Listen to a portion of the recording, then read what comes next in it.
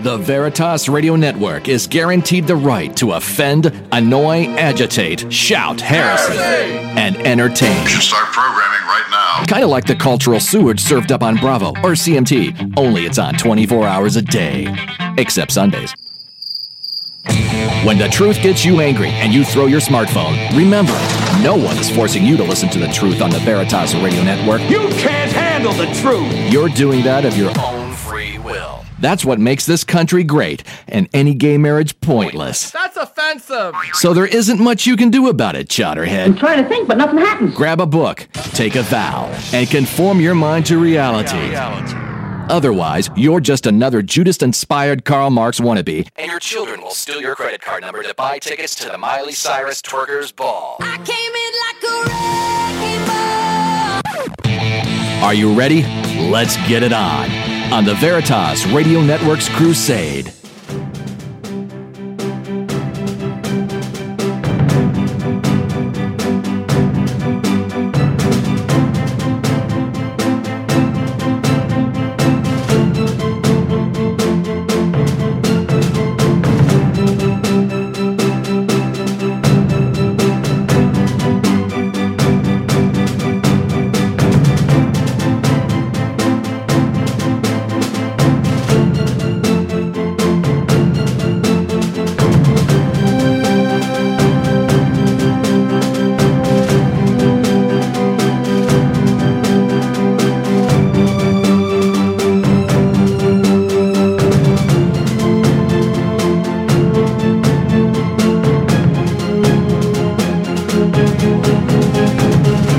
Welcome to this edition of the Constitution Hour here on the Veritas Radio Network's Crusade channel.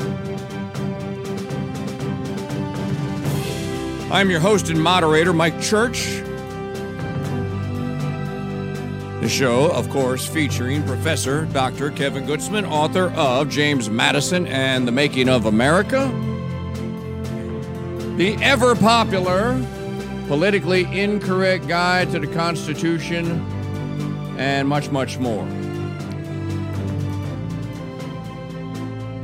This show is brought to you as a live presentation, and if you miss any of the previous 11 episodes, you can always download them.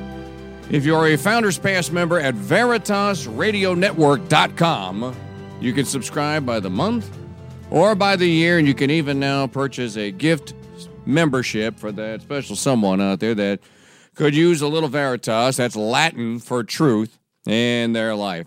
So on today's show, we've got a hodgepodge of subjects to talk about as we find ourselves nearing the end, thankfully nearing the end, of the presidential contest for 2016 primary edition.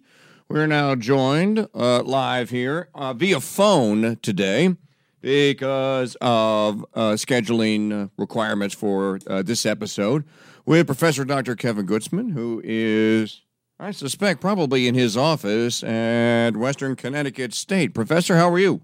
I'm very well, Mike, and I am indeed in my office at Western Connecticut State, yes.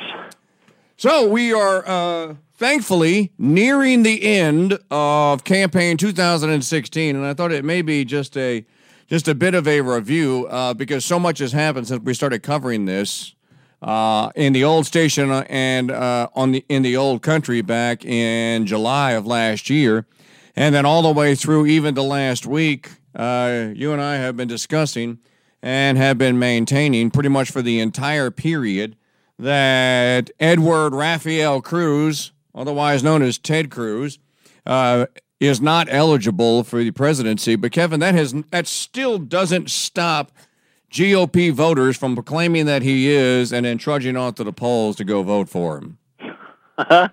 Well, it doesn't stop them all. Who knows how many it is stopping. I've actually spoken to people who told me that because of our exploring this issue, they had voted for other candidates. So it has effect. I'm not sure how much, but it has some effect. Yeah, and we should be even more certain about the ineligibility of the other candidate that we have had many conversations about, and that's Marco Rubio.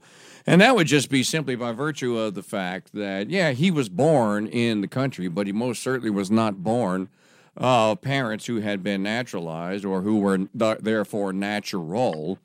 And this also seems to have been lost on many voters, although Rubio is certainly not as popular as Cruz is. Now, the question did come up, though. Somebody thought that, as a matter of fact, Ted Cruz brought it up in one of the debates. I guess he thought he was going to be wise about this, that, well, Donald, actually using other people's definition of natural-born citizen, your mother was born in Scotland, and therefore you're not eligible, Donald. which I just had to chuckle and go like, well, if we're talking 1788 eligibility, all that matters was Donald born in the States, yes, and what was Fred Trump at the time of Donald's birth? An American citizen. Case closed, right? Well, I'm sure that Ted Cruz knows that. He's mocking people who are concerned about the Constitution, which is, of course, a funny posture for the purported constitutionalist candidate to be adopting, but there you go. Yeah, and finally here, and the first subject of our concern here today on the Constitution Hour is we have a very strange method now. It may not seem strange, but it would certainly seem strange to beings who were alive in the 18th century, who might have participated, or the 19th century, early 19th century, who participated in presidential elections.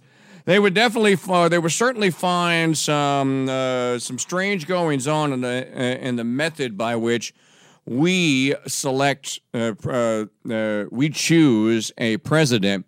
And certainly, if someone had participated in writing and then ratifying the Constitution in 1787 and 1788, and then had perished shortly thereafter, they would have no connection.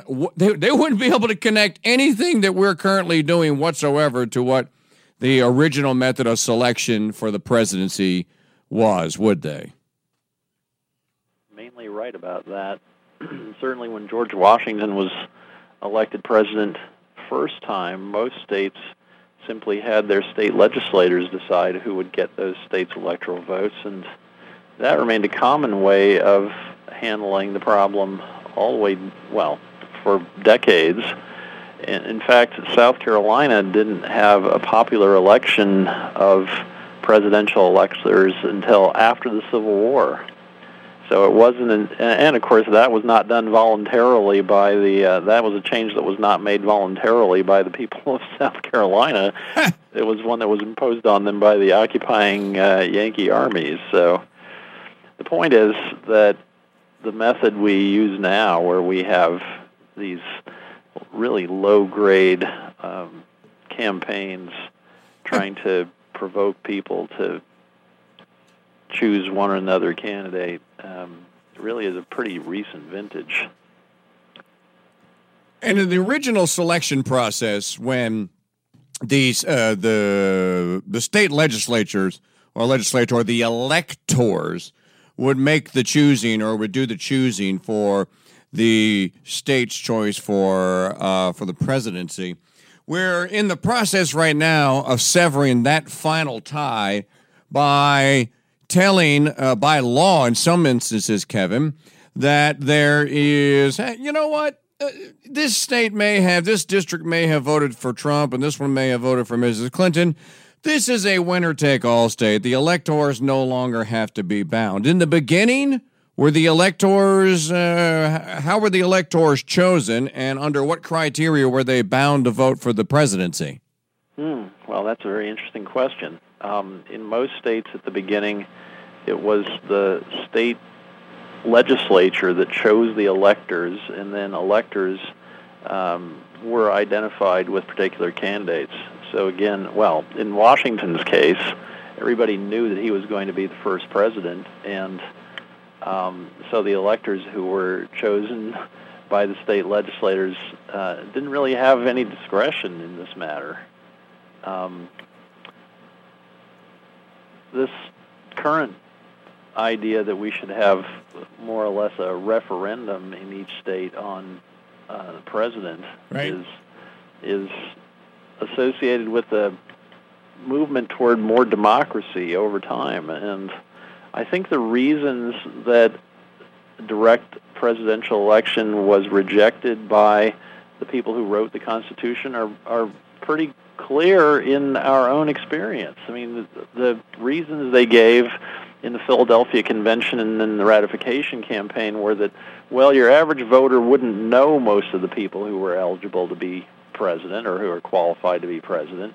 The people they were aware of, they wouldn't know personally. They wouldn't know those people's personalities. They would only have some kind of popular image of them. And, well, look at the way the candidates manipulate the public now. You know, in fact, my favorite example of this, in 1992, of course, Bill Clinton and Al Gore defeated George H.W. Bush and Dan Quayle for president and vice president. And at the time, I was a first-year graduate student in American history at the University of Virginia. I remember the day after the election being on a shuttle bus at UVA and hearing one older gentleman say to another, well, you know, I voted for Clinton because I really think that he's the candidate who cares about people like me. And I thought, you know, I bet you believe that Charmin is softer. You know, I mean, honestly, it was just, the guy was just echoing advertising copy. So it's painful, the degree of ignorance that is on display when people cast these votes. They seem, and pollsters have noted this for years, they seem to be more related to kind of which you think is the nicer guy or which you think cares about people like you and so on than in any way informed by actual public policy concerns. So again, it's just kind of pathetic, I think. Well, it's a continuation of the idea that there is really nothing that is permanent or is constant or is consistent from one decade or even one presidential term into the next. And there certainly isn't anything in most people's minds any longer, Kevin, that, well, a president of all the offices that are described and brought into existence by the Constitution, the presidency certainly is the one that has very detailed and they're very powerful, but they're also detailed powers that he's going to exert, and he's only supposed to exert those powers. Wasn't this one of the grave concerns that many of those who were derisively called anti-federalist had when the Constitution was up for ratification? Sure, yes. So the idea that came to mind for people like Elbridge Gerry was that, or, you know, people like Edmund Randolph or George Mason, was that this thing could easily become a monarchy. And how would that happen? Well, it would happen in case the people decided that they wanted the kind of authority in this office that was associated with monarchy. So what was that? Well, it was that the king should be considered the father of his country, that he was somehow to be understood as a kind of parental figure. And, well, this does seem to be the way most people think about the office. It's not really a Republican office anymore. It's got a kind of universal cognizance, and the president is supposed to be not only responsible for every problem, but concerned with every individual. It's impossible for one person to be concerned with every individual or be aware of every problem, or certainly to have a solution to every problem. So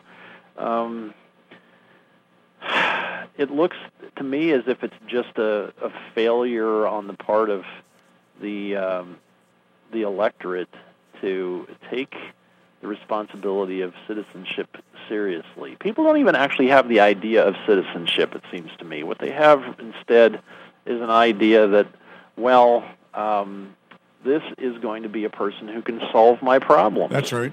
Yeah, and Republican government isn't a government that can solve your problems. That's not the point.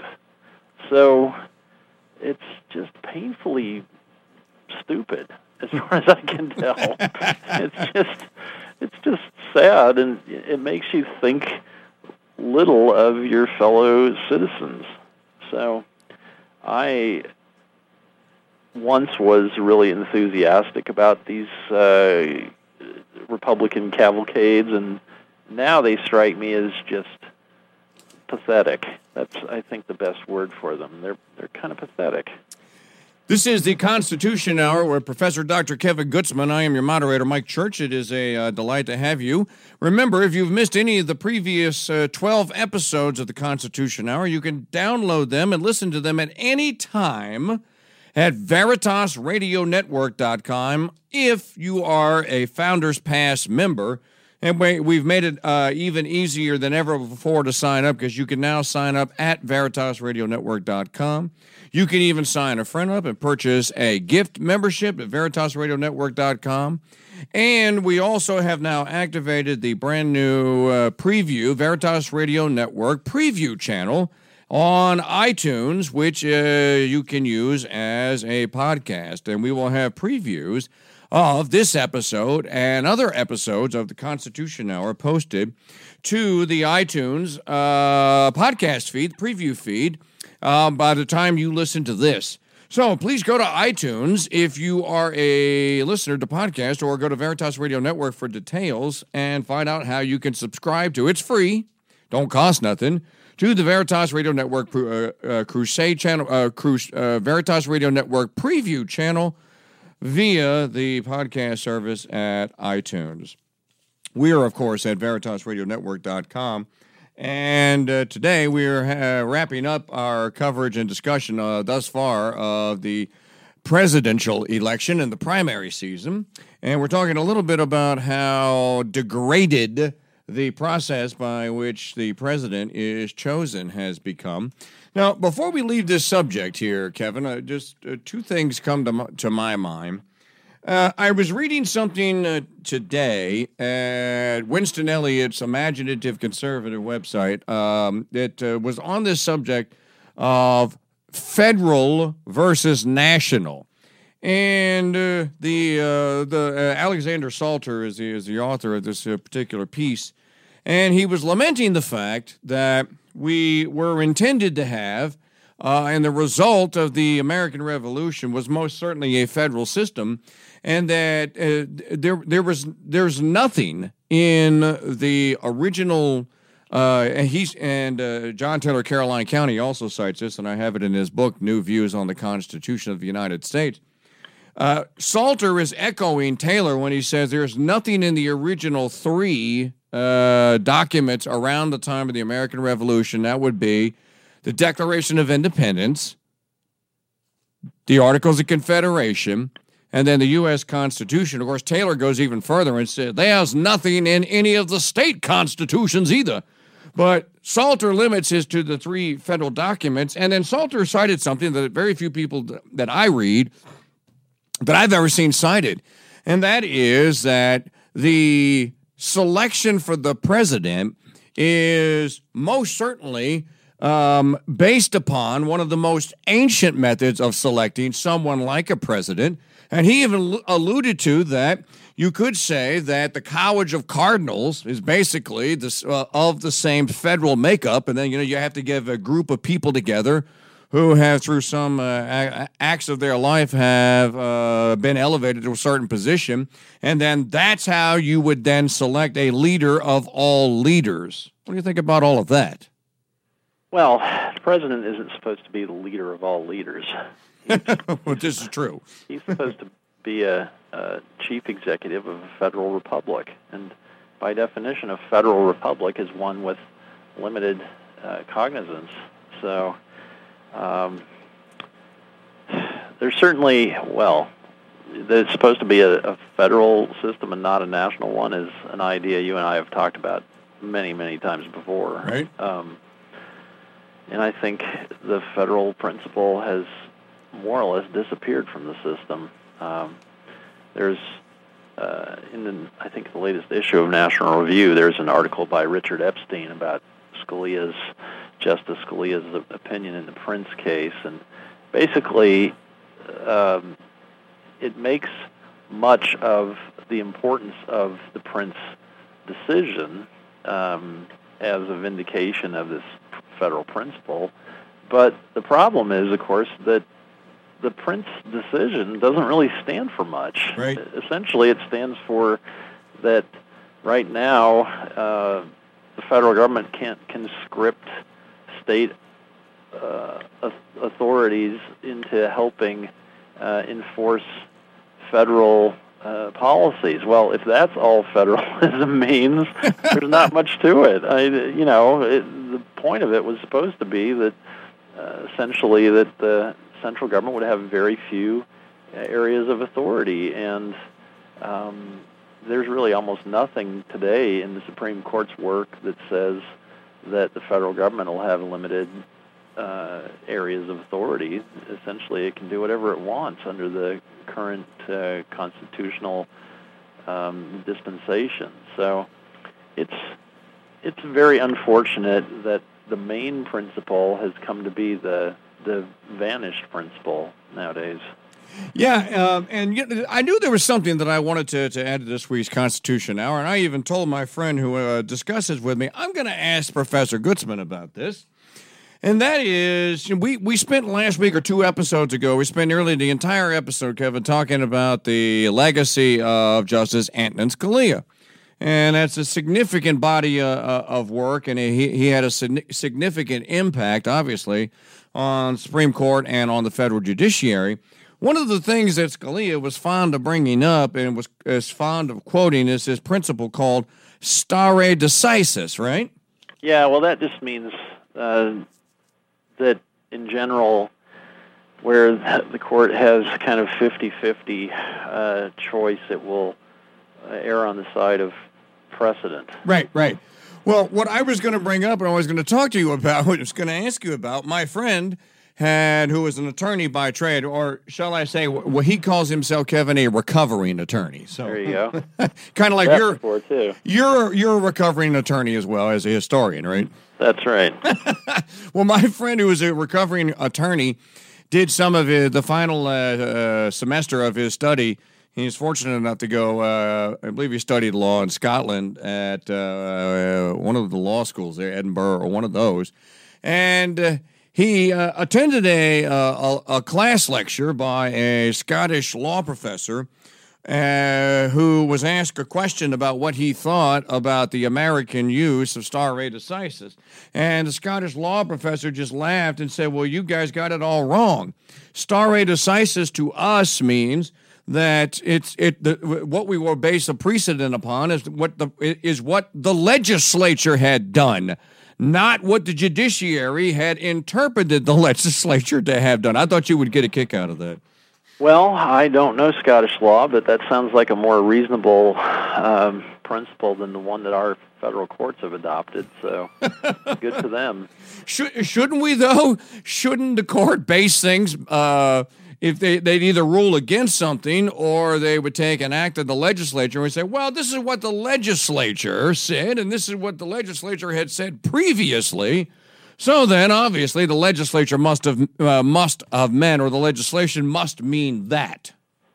Well, that makes sense. That makes too much sense, right? Yeah. Okay, that'll never work. All right. Not in America. Not in America anymore. America's exceptional. Well, speaking of exceptional, we'll continue our exceptional conversation here on the Constitution Hour. And when we come back from this subject, or from this break, we will ask the question, and I kind of teased this last week, why has no one addressed the constitutionality of Donald Trump's wall with Mexico? So that's coming up next here on the Constitution Hour with Professor Dr. Kevin Gutzman. Don't touch that iPhone or Android app. We'll be right back with much more right after this on the Veritas Radio Network's Crusade channel. The professor is in. Send your questions for Professor Kevin Gutzman to Constitution@veritasradionetwork.com.